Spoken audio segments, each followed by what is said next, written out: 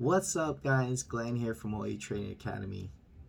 I want to give you guys a few tips coming from an FTMO funded trader to help you guys succeed in your journey as a trader.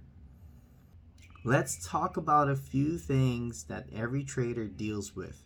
Some roadblocks. Roadblocks in trading.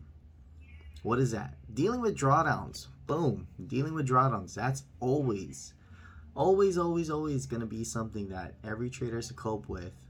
Nobody likes losing money. Let's talk about that. One of Warren Buffett's rules of investing, he says, don't lose money. And rule number 2, don't forget rule number 1.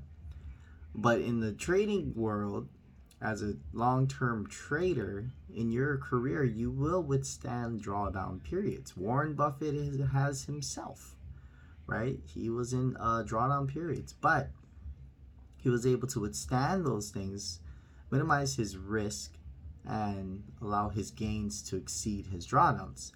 And so that's the same exact thing that we all have to do as traders. We have to learn how to preserve our trading capital, preserve our mental capital, minimize risk, right? Be really good risk managers, and continue on and trade, right?